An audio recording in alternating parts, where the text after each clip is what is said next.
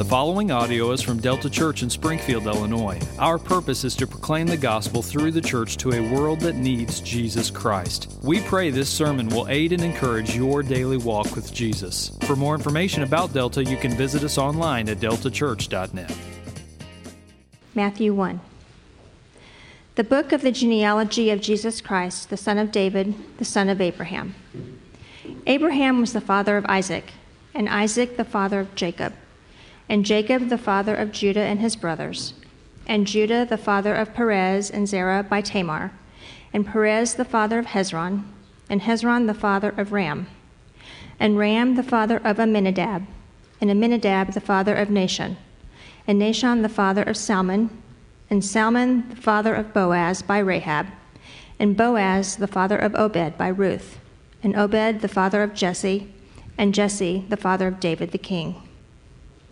And David was the father of Solomon by the wife of Uriah, and Solomon the father of Rehoboam, and Rehoboam the father of Abijah, and Abijah the father of Asaph, and Asaph the father of Jehoshaphat, and Jehoshaphat the father of Joram, and Joram the father of Uzziah, and Uzziah the father of Jotham, and Jotham the father of Ahaz, and Ahaz the father of Hezekiah, and Hezekiah the father of Manasseh, and Manasseh the father of Amos, and Amos the father of Josiah, and Josiah the father of Jeconiah and his brothers at the time of the deportation to Babylon.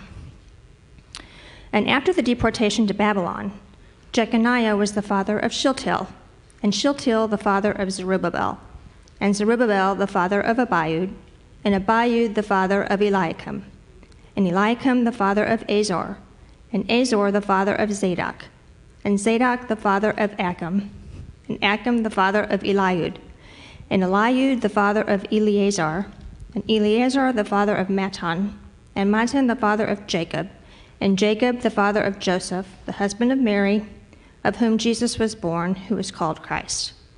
So all the generations from Abraham to David were 14 generations, and from David to the deportation to Babylon, 14 generations, and from the deportation to Babylon to the Christ, 14 generations. This is the word of God. I feel like that might deserve like a standing ovation there. The gold star. The gold star winner of the morning, Don Bartolozzi, reading. Hey, you can wake up now. The genealogy's over, right? All those names there. For most of us, those are skip over verses. Yeah? Woo! I don't know. A bunch of names. Who really cares? Let's get down to the meat and potatoes of the Jesus story. But my hope is that you're going to see today is that there is some incredible good news, especially as it relates to the birth of the Lord Jesus Christ, to the season of Advent that we find ourselves in. So this is Advent.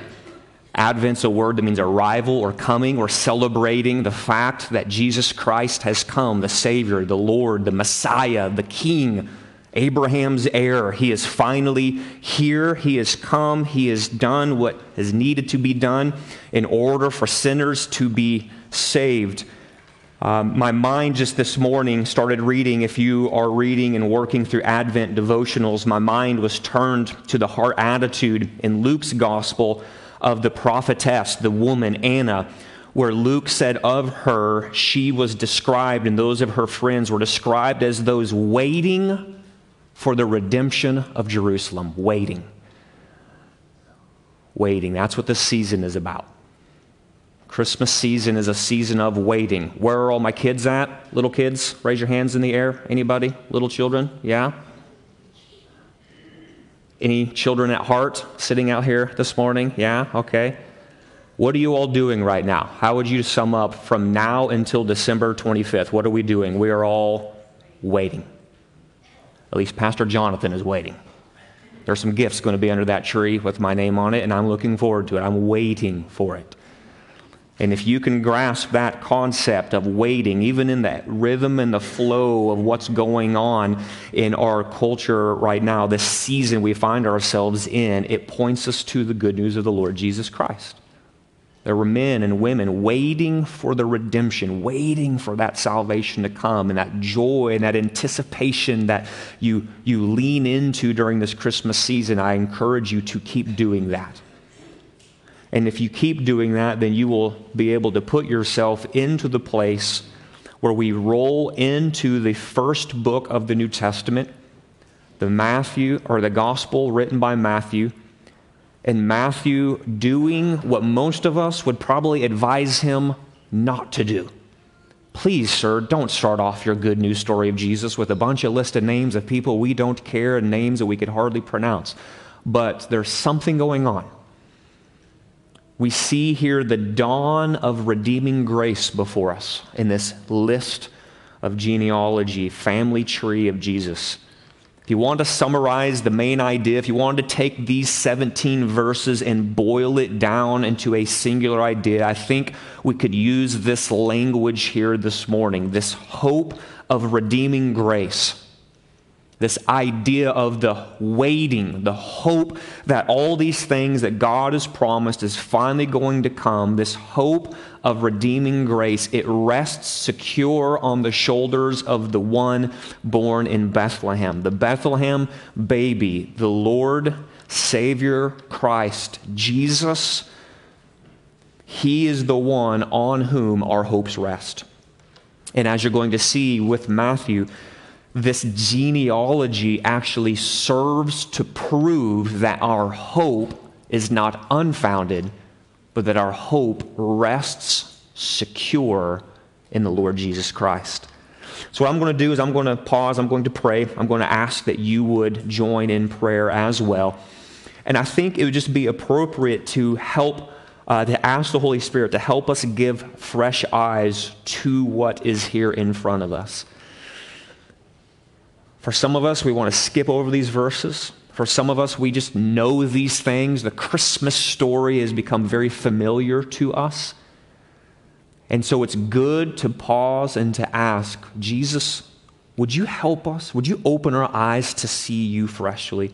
Holy Spirit, will you open our minds to understand the scriptures in front of us so that we might see the hope of redeeming grace that you need, that I need, rooted in the Lord Jesus Christ. Yes? Let's go to the Lord in prayer and pray for these things, okay? Lord, in this season, would you give us a fresh glimpse of you, a fresh look to you? Lord, would you move in a way that draws us to see our need for you right now as we turn to your word? Lord, in a sense, I'm asking that by the power of the Holy Spirit, would you move us to the edges of our seat? Would you wipe sleepiness and apathy and passivity away? And would you give us a focused concentration on the word of the living God being spoken to us, preached to us, proclaimed to us right now? And would you do this, Holy Spirit, in such a way that we would be captured by the words of Christ, captured by the fulfillment of promises long made, captured by the hope of redeeming grace, grace that redeems our souls in the Lord Jesus Christ. Would you come and do these things? Would you assist me to proclaim these words for the name, for the glory of the Lord Jesus Christ? Father, we pray this in your name. Amen. Well, if you are a Star Wars fan, then you are very, very familiar with how the following takes place. You hit play on the movie, and then you begin to see yellow scrolling text that rolls against a background of black, and the opening words begin, "A long time ago in a galaxy far, far away." For those of us who were maybe around during this time, or for those of us who enjoy history, in 1977, audiences everywhere were introduced to these words as the imagination of George Lucas drew vast crowds into a world full of lightsabers, stormtroopers, Jedi. And if you remember, the movie title of that first episode in the Star Wars saga was titled Star Wars: A New Hope. Star Wars, A New Hope. Now, much like stories from long ago, these scrolling yellow words, as they roll against that background of black, those scrolling yellow words are meant to signal something to you, signal something to me as the audience who are engaging in the story that we're about to sit down and watch. Those yellow scrolling words are much like the phrase, once upon a time, when you read in fairy tales or myths or legends and stories of this nature. What we're doing when we hear this once upon a time kind of language, we are being prepared that while this story is a good story, it's going to be a fun story, it's going to be an entertaining story, we are also, though, being prepared that this story didn't actually take place, but there is something that we can see in this beautiful story, something that this story is going to teach us. So in the case of Star Wars, this once upon a time kind of opening, it is preparing us for this good thing that there is hope in new beginnings. A new hope is on the scene in the world of Star Wars that George Lucas has created. But notice that something is extremely different when you go from the realm of fairy tales and myths and legends like Star Wars and you turn to the text in front of you and you lay your eyes on verse 1 in Matthew chapter 1, this opening gospel. Notice that Matthew does not begin the story of Jesus' birth by saying, once upon a time. Instead, he says in verse 1, this is the genealogy of Jesus Christ. In other words, right off the bat, as Matthew turns our attention to the birth story of the Lord Jesus Christ, he is course-correcting our approach to what he has written. Matthew understands that your tendency, my tendency, is to approach the information in front of us, to approach the story of the life, the death, the resurrection of Jesus, is to treat the life of Jesus like a fairy tale. To treat it as a nice story, to treat it as something that's quaint, something that's nostalgic, surely something that teaches good things to good people, but ultimately this is a fake story. This is an irrelevant story. It's the story for those people who need a crutch in life, but for everyone else, these are just relegated, these things about Jesus are just relegated to the realm of once upon a time. But unlike Star Wars, unlike fairy tales, the life of Jesus is a story of hope that is grounded in the reality of history. The hope of redeeming grace for sinners is not make-believe. Jesus is real, and the hope of salvation he brings for sinners is real. And what's the proof of these things? What is the proof that when he begins the book of the genealogy of Jesus Christ, he's not giving us some once upon a time, he's not giving us some a long time ago in a galaxy far, far away kind of idea. Well, here's the proof, says Matthew. The proof that what I'm telling you is real boils down to a list of names, 48 names, spanning 42 generations, covering almost 2,000 years of Bible history. So far from being once upon a time, Matthew right now, his genealogy is actually anchoring us in real time.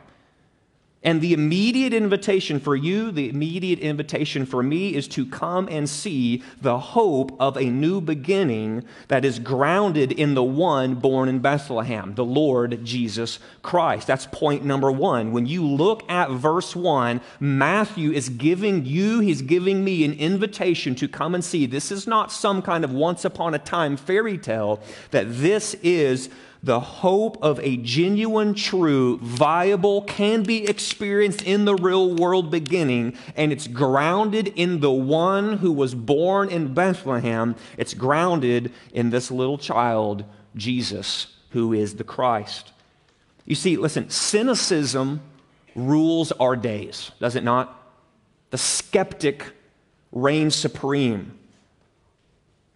In our days, pessimism lives to rob hope.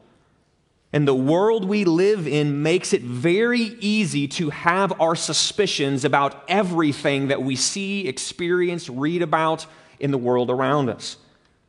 The world breeds this culture, this way of thinking that becomes very pessimistic, and it leads us to ask this question. Man, I hear what the guy up front is saying. I understand the words coming out of his mouth. It's not hard to compute what he's saying, but I highly doubt what he's saying. It's landing on our heart through our ears, and we're wrestling with this right now. Yeah, the hope of a new beginning, that all sounds good, that all sounds great, but I just don't believe it is possible. We ask ourselves these questions. Is it really possible to have hope that all things can be made new? Do you remember what Charles is reading from Matthew 11, or from Isaiah 11? That was language of hope, talking about the coming one in the lineage of David, where all the upside downness that we see in the world today will be made right side up in a single person. The glorious hope of a world made right is actually possible through this Bethlehem baby. We question within our hearts, can this world be made new? The world that I see in my newsfeed, the world that I experience in my workplace, the world that I just got a taste of when I was around the dinner table with my relatives at Thanksgiving when it all fell apart because my uncle asked that insane question and everything just went to pot. I don't know that I can trust this idea that the world can be made new. Is there really hope, maybe on a more personal level, that my life can be made new? You know you very well. And when you look in the mirror, you recognize and see that I've made decisions in my life. There's actions that I've taken, actions I have not taken, that leave me riddled and burdened with guilt, with shame, with anxiety. Everything that I've tried as suggested from the world to be able to cope with these things has yielded no answer. And so I hear again what the pastor is saying, but I highly doubt that my life can be made new. I've got no hope here. But if you were to ask these questions to Matthew, I believe Matthew would say, is it really possible to have hope that all things can be made new? Can this world be made new? Is there really hope that my life can be made new? Matthew would say, my answer with no shadow of a doubt, my answer to these questions is yes. My answer to these questions is yes. And here is where my confident assurance rests. My confident assurance of my yes rests in a genealogy. It rests in a genealogy. Look in your Bible at verse 1. Matthew writes this, the book of the genealogy of Jesus Christ, the son of David, the son of Abraham. Notice that the very first words of Matthew's book are reminiscent of the first book of the Bible. What's the first book of the Bible? It's the book of Genesis. When we read the opening phrase here in Matthew's gospel with this phrase, it says the book of the genealogy, that wording, that phraseology, it literally reads like this, the book of Genesis. That word genealogy is the word for Genesis in the language in which Mark was writing. So just as the first book of the Bible, the book of Genesis, was a book of beginnings, Matthew's imitation of this phrase is suggesting that he is here announcing a new Genesis. He is announcing the hope that in Jesus a new beginning has begun. A beginning in which all who come to faith in Jesus can share in. And that's why he's inviting you in through this genealogy, through this Genesis, through this new beginning that's going to culminate in the singular God-man, the Lord Jesus Christ. And notice that the hope of this new beginning is centered on none other than, who does he say there in verse 1? Jesus, the Christ, son of David, son of Abraham. When I was growing up, my family would eat something called Totino's Pizza Rolls. Does anyone know what I'm talking about here? Yeah, absolutely, man. I thought, my family did not have a lot of money, and so when my parents brought home that bag of Totino's Pizza Rolls, man, I thought it was like highbrow living, man. I thought we were living on cloud nine. Right, if you remember, little pockets of dough stuffed with cheese, stuffed with meat, came to you frozen. You could cook them in the microwave, you could cook them in the oven, but the problem was that no matter how you cooked them, the meat, the cheese would unavoidably burst out of that little pocket of dough, and it's oozing all over the place, almost as if to say, man, there's nothing that is going to hold back the goodness, the meat, cheese goodness that's just piled and smashed into this little pocket of dough that was there in front of you. Well, here is my suggestion to you. What we have in verse 1 is a theological pizza roll. That's what verse 1 is. Verse 1 is a theological pizza roll. Words that may seem small, there's not a lot that's being said in the term of content of words, but every single one of these words is bursting with the goodness of immeasurable hope. This is a theological pizza roll in front of you. Listen, the hope of redeeming grace rides and dies on a single person, Jesus, who is the Christ. Right there in his name, we see that Jesus is the Savior. The name Jesus is the Greek form of the name Joshua, a name which means the Lord saves. So when you talk about Jesus, you're talking about someone whose name is the Lord saves. So when you see the angel speaking to Joseph, you're going to hear this next week from Brady when he's preaching on these verses. The angel shows up, speaks to Joseph. Joseph learns that his boy was to be given the name Jesus because this child of his will accomplish what his name actually means. We're not calling him the Lord saves because he can't save. We're calling him the Lord saves because he can actually save. The angel says to him, you shall call his name Jesus. Why? For he will save his people from their sins. So we're going to call him who he is and what he will and can accomplish. Jesus is the Savior. But we also see that Jesus is the Christ. Now for many, Jesus Christ is a cuss word. It's something that you say when you stub your toe. It's something that you say to curse someone else. For some, they see Christ as his last name, like of Jonathan Davis, Jesus Christ. But Christ is not the last name of Jesus either. Christ is a title. And it's a title that tells us that Jesus is the Messiah.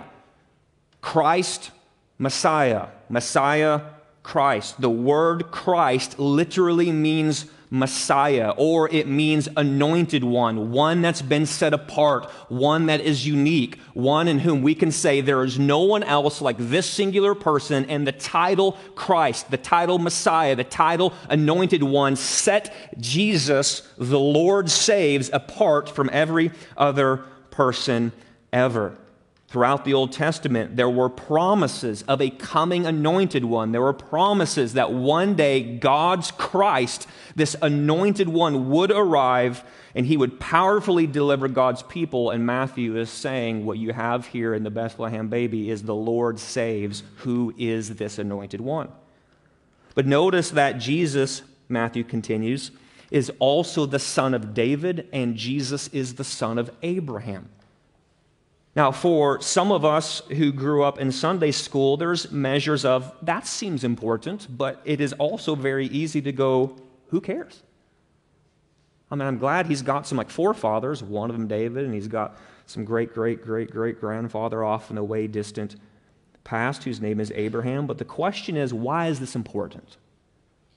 One of the best questions you can ever ask in reading your Bible, seeking to observe, understand, and apply your Bible, comes down to this. Why do I need to know this information? Why does Matthew see it as important for you to be able to understand that David and Abraham are in the lineage of Jesus? Why do you need to know this? Well, on one hand, it's important to know because God had promised that a descendant of David would reign over a kingdom that would stretch from one end of the earth to the other. There were promises made to King David, Old Testament David, that a forever king in your lineage was going to come. And when this king shows up, that kind of Isaiah 11 stuff we're reading about, you're going to actually be able to see this one of these days. Now, David had many kings in his lineage, but they all faltered. They all failed. But there's coming one who will get the job done. All that Adam had ruined by his rebellion, the promise of God made through the prophets to God's people is that there was one day going to come a promised rightful king who actually flowed in the lineage of King David's royal line. And when this rightful anointed royal king shows up, he is going to fix and undo all that Adam did in his rebellion in the garden. So it's important to know, Matthew says, that this Jesus, who is the Christ, is this Son of David that we've been longing for. And on the other hand, he goes even further and says, you know the promises made to David about this royal king to come, but why don't you hop in your time machine, shoot even further back past David? You're going to go all the way back to the very beginning in the realm of Genesis 12. You're going to bump into a guy named Abraham, and you're going to recognize and remember that even earlier, God was making promises to this man. God was making promises to Abraham that this same person, this royal king, we would come to find out, was going to be descended from Abraham as well. And in him, this far-off descendant of Abraham, all the nations of the earth could actually experience the blessing that Adam had forfeited through his sin. So when you stitch it all together, he is saying that the Lord saves, who is the rightful anointed king, is the one who's going to come and undo all that Adam did and actually bring the blessing that all of us lost in the garden when Adam and Eve sinned in rebellion. That's a theological pizza roll, if you ask me. That's all packed inside there in verse 1. So for Matthew to identify Jesus as the Christ, he's saying, listen, this is the one we've waited for. So what we are invited to do is to pay attention and then to respond to the fact that with Jesus' arrival, with Jesus' advent, his coming, his first coming, the Christmas story, God's promised new beginning has been made possible. This isn't fairy tale. This isn't myth. This isn't legend. This is the stuff of real life that meets you in your real life, in the areas that you've sinned, in the areas that you've struggled, in the areas that you've taken action, not taken action, spoken out of turn, made decisions where you're like, I am pretty sure this is going to ruin my life. I'm pretty sure I have made a wrong decision. I'm going to be known as this person forever because of that thing that I did, that thing that I did not do. What Matthew's doing is he's coming along to you and he's coming along to me and saying, praise God, this is not myth, this is not legend, this is not fairy tale, this is not once upon a time, this is real life stuff. And the hope of Christmas comes down to this, the very real Bethlehem baby, the very one who brings and fulfills all the hopes of a new beginning. You can know and experience and taste and see the redeeming power of new hope in Christ. Why? Because this baby has been born. That's what's going on in verse 1. That's the opening invitation of this genealogy that we find. And perhaps you're sitting here this morning, you're saying, man, I don't know much, but I do know this. That's exactly what I need. I need the hope of a new beginning. Here you are, you're at the end of another year. 2022 is about to be written into the history books, and as you survey the previous 12 months, my hunch is that there's probably at least one area in your life, at least one decision in your life, at least one action in your life where you say, man, I would do anything to be able to go back and start over and not do fill in the blank. Not say fill in the blank. Not decide fill in the blank. If you are here this morning and you can raise your hand to that and say, this describes me, then Matthew wants you to know that you can find the hope of a new beginning in Jesus, who is the Christ, Son of David, Son of Abraham. So in Jesus Christ, we have the hope of a new beginning.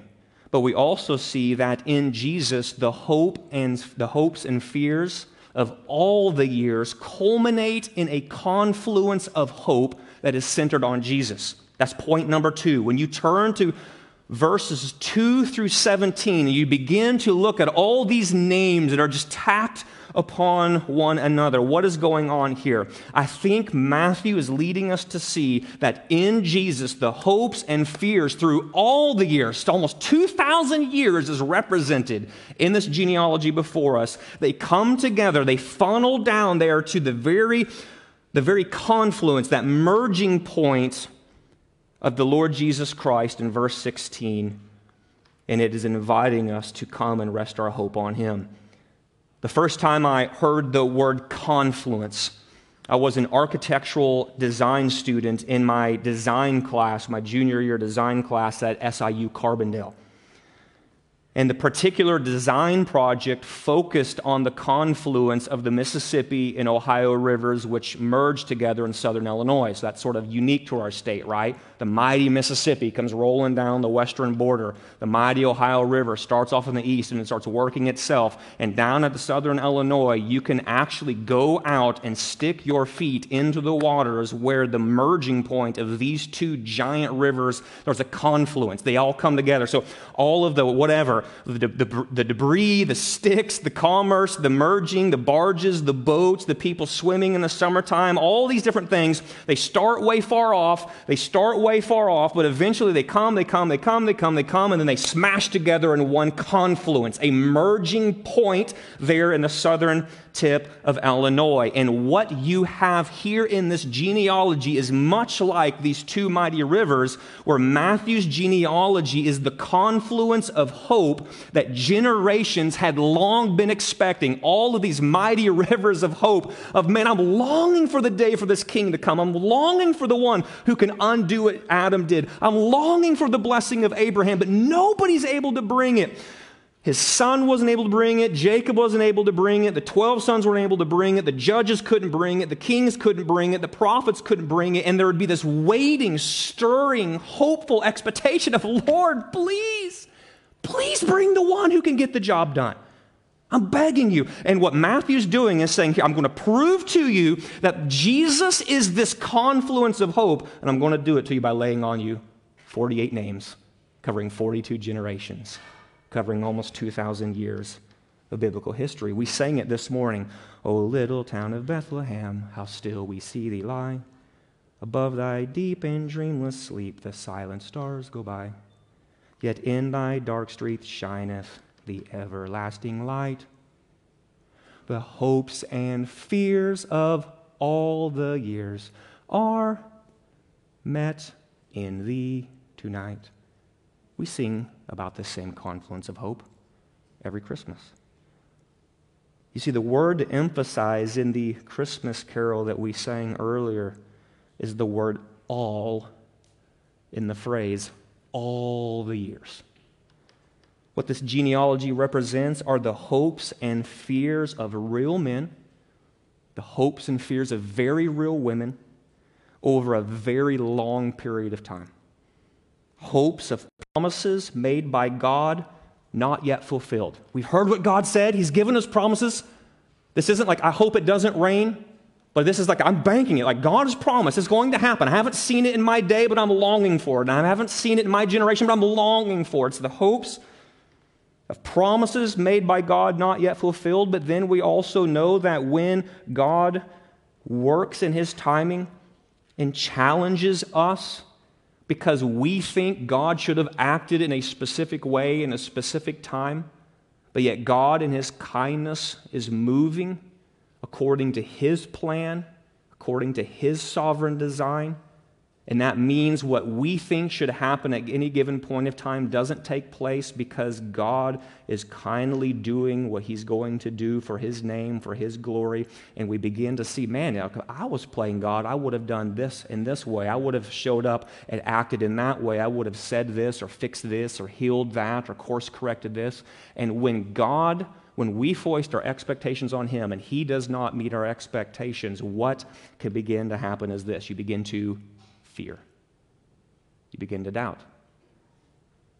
And fears that God's promises not yet fulfilled might never be fulfilled, mixed together in this genealogy. And what you have are the hopes and fears of all the years. Now, for us, Matthew's genealogy hits us like a smack in the face. It is filled with names that we can hardly read and people we hardly care about. We read this and go, I don't know that I care that Nahshon was the father of Salmon. Thank you very much. But what we understand is that Nahshon was a real man who had a real son whose life was filled with hopes and fears through all the years. But for Matthew's original audience, this idea is exactly what they would have grasped. All the years represented in this seemingly endless list of names carries an immense amount of hope. The clue comes down in verse 17. You guys see that down there in verse 17? There's a clue in verse 17 that tells us that this genealogy carries an immense amount of hope. Verse 17, Matthew tells us how he arrived at the list of names before us. He says this, verse 17, so all the generations from Abraham to David were 14 generations, and from David to the deportation to Babylon, 14 generations, and from the deportation to Babylon to the Christ, 14 generations. Now, all it takes is a very quick comparison with the genealogies found in the Old Testament, and it becomes apparent that Matthew has deliberately done something here with this genealogy. He has deliberately organized his genealogy with a very specific emphasis. And I say this because it is obvious that Matthew is not giving a comprehensive list of every single person that is in the Jesus family tree. You can just do this and compare it and go back to these genealogies that would have been the groundwork for Matthew to write what he wrote here, and you will begin to see that every single man who had a son, who had a son, who had a son in the Jesus family tree, they are not listed right now before us. So that tells us a clue that Matthew's doing something deliberate. He's laying a pattern before us so that we can see something true about Jesus as it relates to his family tree. So with this deliberate pattern, he is telling his audience, I want you to notice the significance in the number 14. Do you see how he says that in verse 17? He says, Abraham to David, 14. David to Babylon, 14. Babylon to Christ, 14. There's something going on with the 14 here. There's a pattern that he's putting in front of us. But the question is, well, what does it mean? Well, what in the world is going on with this number? It seems this is going on. It seems that Matthew has arranged his genealogy this particular way for a reason that goes all the way back to the Hebrew name for King David. In the Hebrew language, listen, in the Hebrew language, the letters of the alphabet were often used for numbers so that each letter would have a numerical value. What? Remember Roman numerals. Remember how Roman numerals work? Exact same concept, yes. If I were to say write the number 16 as a Roman numeral, what would you write? The letter X, the letter V, and the letter I. Letters had numerical value, and for the Hebrews speaking man or woman, this concept would be an overly familiar concept. It would be something that would be common to them in the way that they wrote and spoke. So in Hebrew, David's name is written using the consonants D, V, and D, which are the fourth letter of the Hebrew alphabet, the sixth letter of the Hebrew alphabet, and again the fourth letter of the Hebrew alphabet. So when you add 4 plus 6 plus 4, guess what? What do you get? You get the number 14. Now, we often attach numbers to people. If I were to say to you the number 23, most of you would think of which basketball player? Michael Jordan. If I were to say to you 007, who do we think of? James Bond. And the same would go for an Israelite who would recognize the number 14. This is King David's number. His name tells me I should think of 14. When I hear of 14, my mind should drift to King David. So when you go and read verse 17 now, the very idea, the encapsulating idea at the end of the genealogy, it's as if Matthew is saying, listen, all the generations from Abraham to David were David generations. And from David to the deportation to Babylon, David generations. And from the deportation to Babylon to the Christ, David generations. In other words, says Matthew, when you think about Jesus' family tree, I want you to see that Jesus is the Davidest David who's ever Davided. That's what I want you to see right now. And like a diamond with many facets that reflects light. So if you go and you get a real nice diamond, perfectly crystal clear, no impurities in it at all, and it's been buffed and it's been honed and it's got all these facets cut into it, and you go and you stick that diamond into a shaft of the sunlight as it pierces through the window, what does it do? That light hits the diamond, it starts bouncing around in the diamond, and it begins reflecting all this prismatic light all over the wall as you hold this diamond up to the light. I want you to see that Matthew, I believe, is inviting us to treat this genealogy like that kind of diamond. We're meant to pick up the genealogy, the diamond genealogy, and see the reflecting light of God's long-promised king, no matter how you twist and turn the genealogy. What he's saying is it's David's son, it's David's son, it's David's heir, it's David's heir, it's David's royal king, it's David's royal king, it's David's Lord, it's David's Lord. You can't escape it. It's all about Jesus. It's all about Jesus. This genealogy tells us that from the beginning to end, God knew exactly where he was going. From Abraham to Jesus, he knew exactly where he was going. Throughout the centuries, down through all the years, God was directing history towards this particular moment where a man named Joseph and a woman named Mary would have a son whose name is Jesus. God was directing history towards this moment. The first Christmas where the hopes and fears of all the years truly did meet in that Bethlehem baby on that first Christmas night. Listen, friends, it is super easy to get lost in the boring monotony of life. Yes? Anyone ever just sort of wake up and almost want to yawn yourself back to bed because your life is just so monotonously boring? Anyone else ever been here before? Another day, another job, another bill, another diaper, another grocery run, another conversation, another. But what you need to know is this: while it is easy for us to get lost in the boring monotony of life, God is never lost. God is never lost. We are often confused by our circumstances, but God is never confused by the circumstances. We have doubts about his promises, but God knows what he is doing. His promises never fail. God may seem slow to us, but he is always moving his purposes at exactly the right speed. God is never late. God is always on time. God's timing is perfect. And the proof is that Abraham was the father of Isaac, and Isaac was the father of Jacob, and Jacob was the father of Judah, all the way down to Mary giving birth to a boy named Jesus, who is the Christ. Now, lastly, we see this. We also see that in Jesus Christ, we have the hope of redeeming grace. The hope of redeeming grace. Look in verse 16. Look at how Matthew concludes the Jesus family tree. He says, Jacob was the father of Joseph. Joseph, the husband of Mary, of whom Jesus was born, who is called Christ.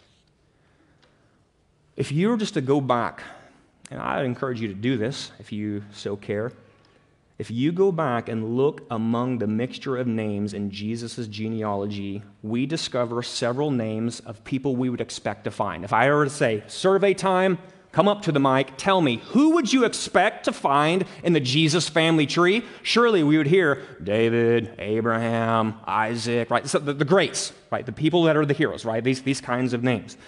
But a striking feature of Jesus' family tree is that it is filled full of those we would never expect to find in the Jesus family tree. We find the wise mixed there among the foolish in someone like King Solomon. We noticed heroes of the faith, like I just said, in people like David and Abraham.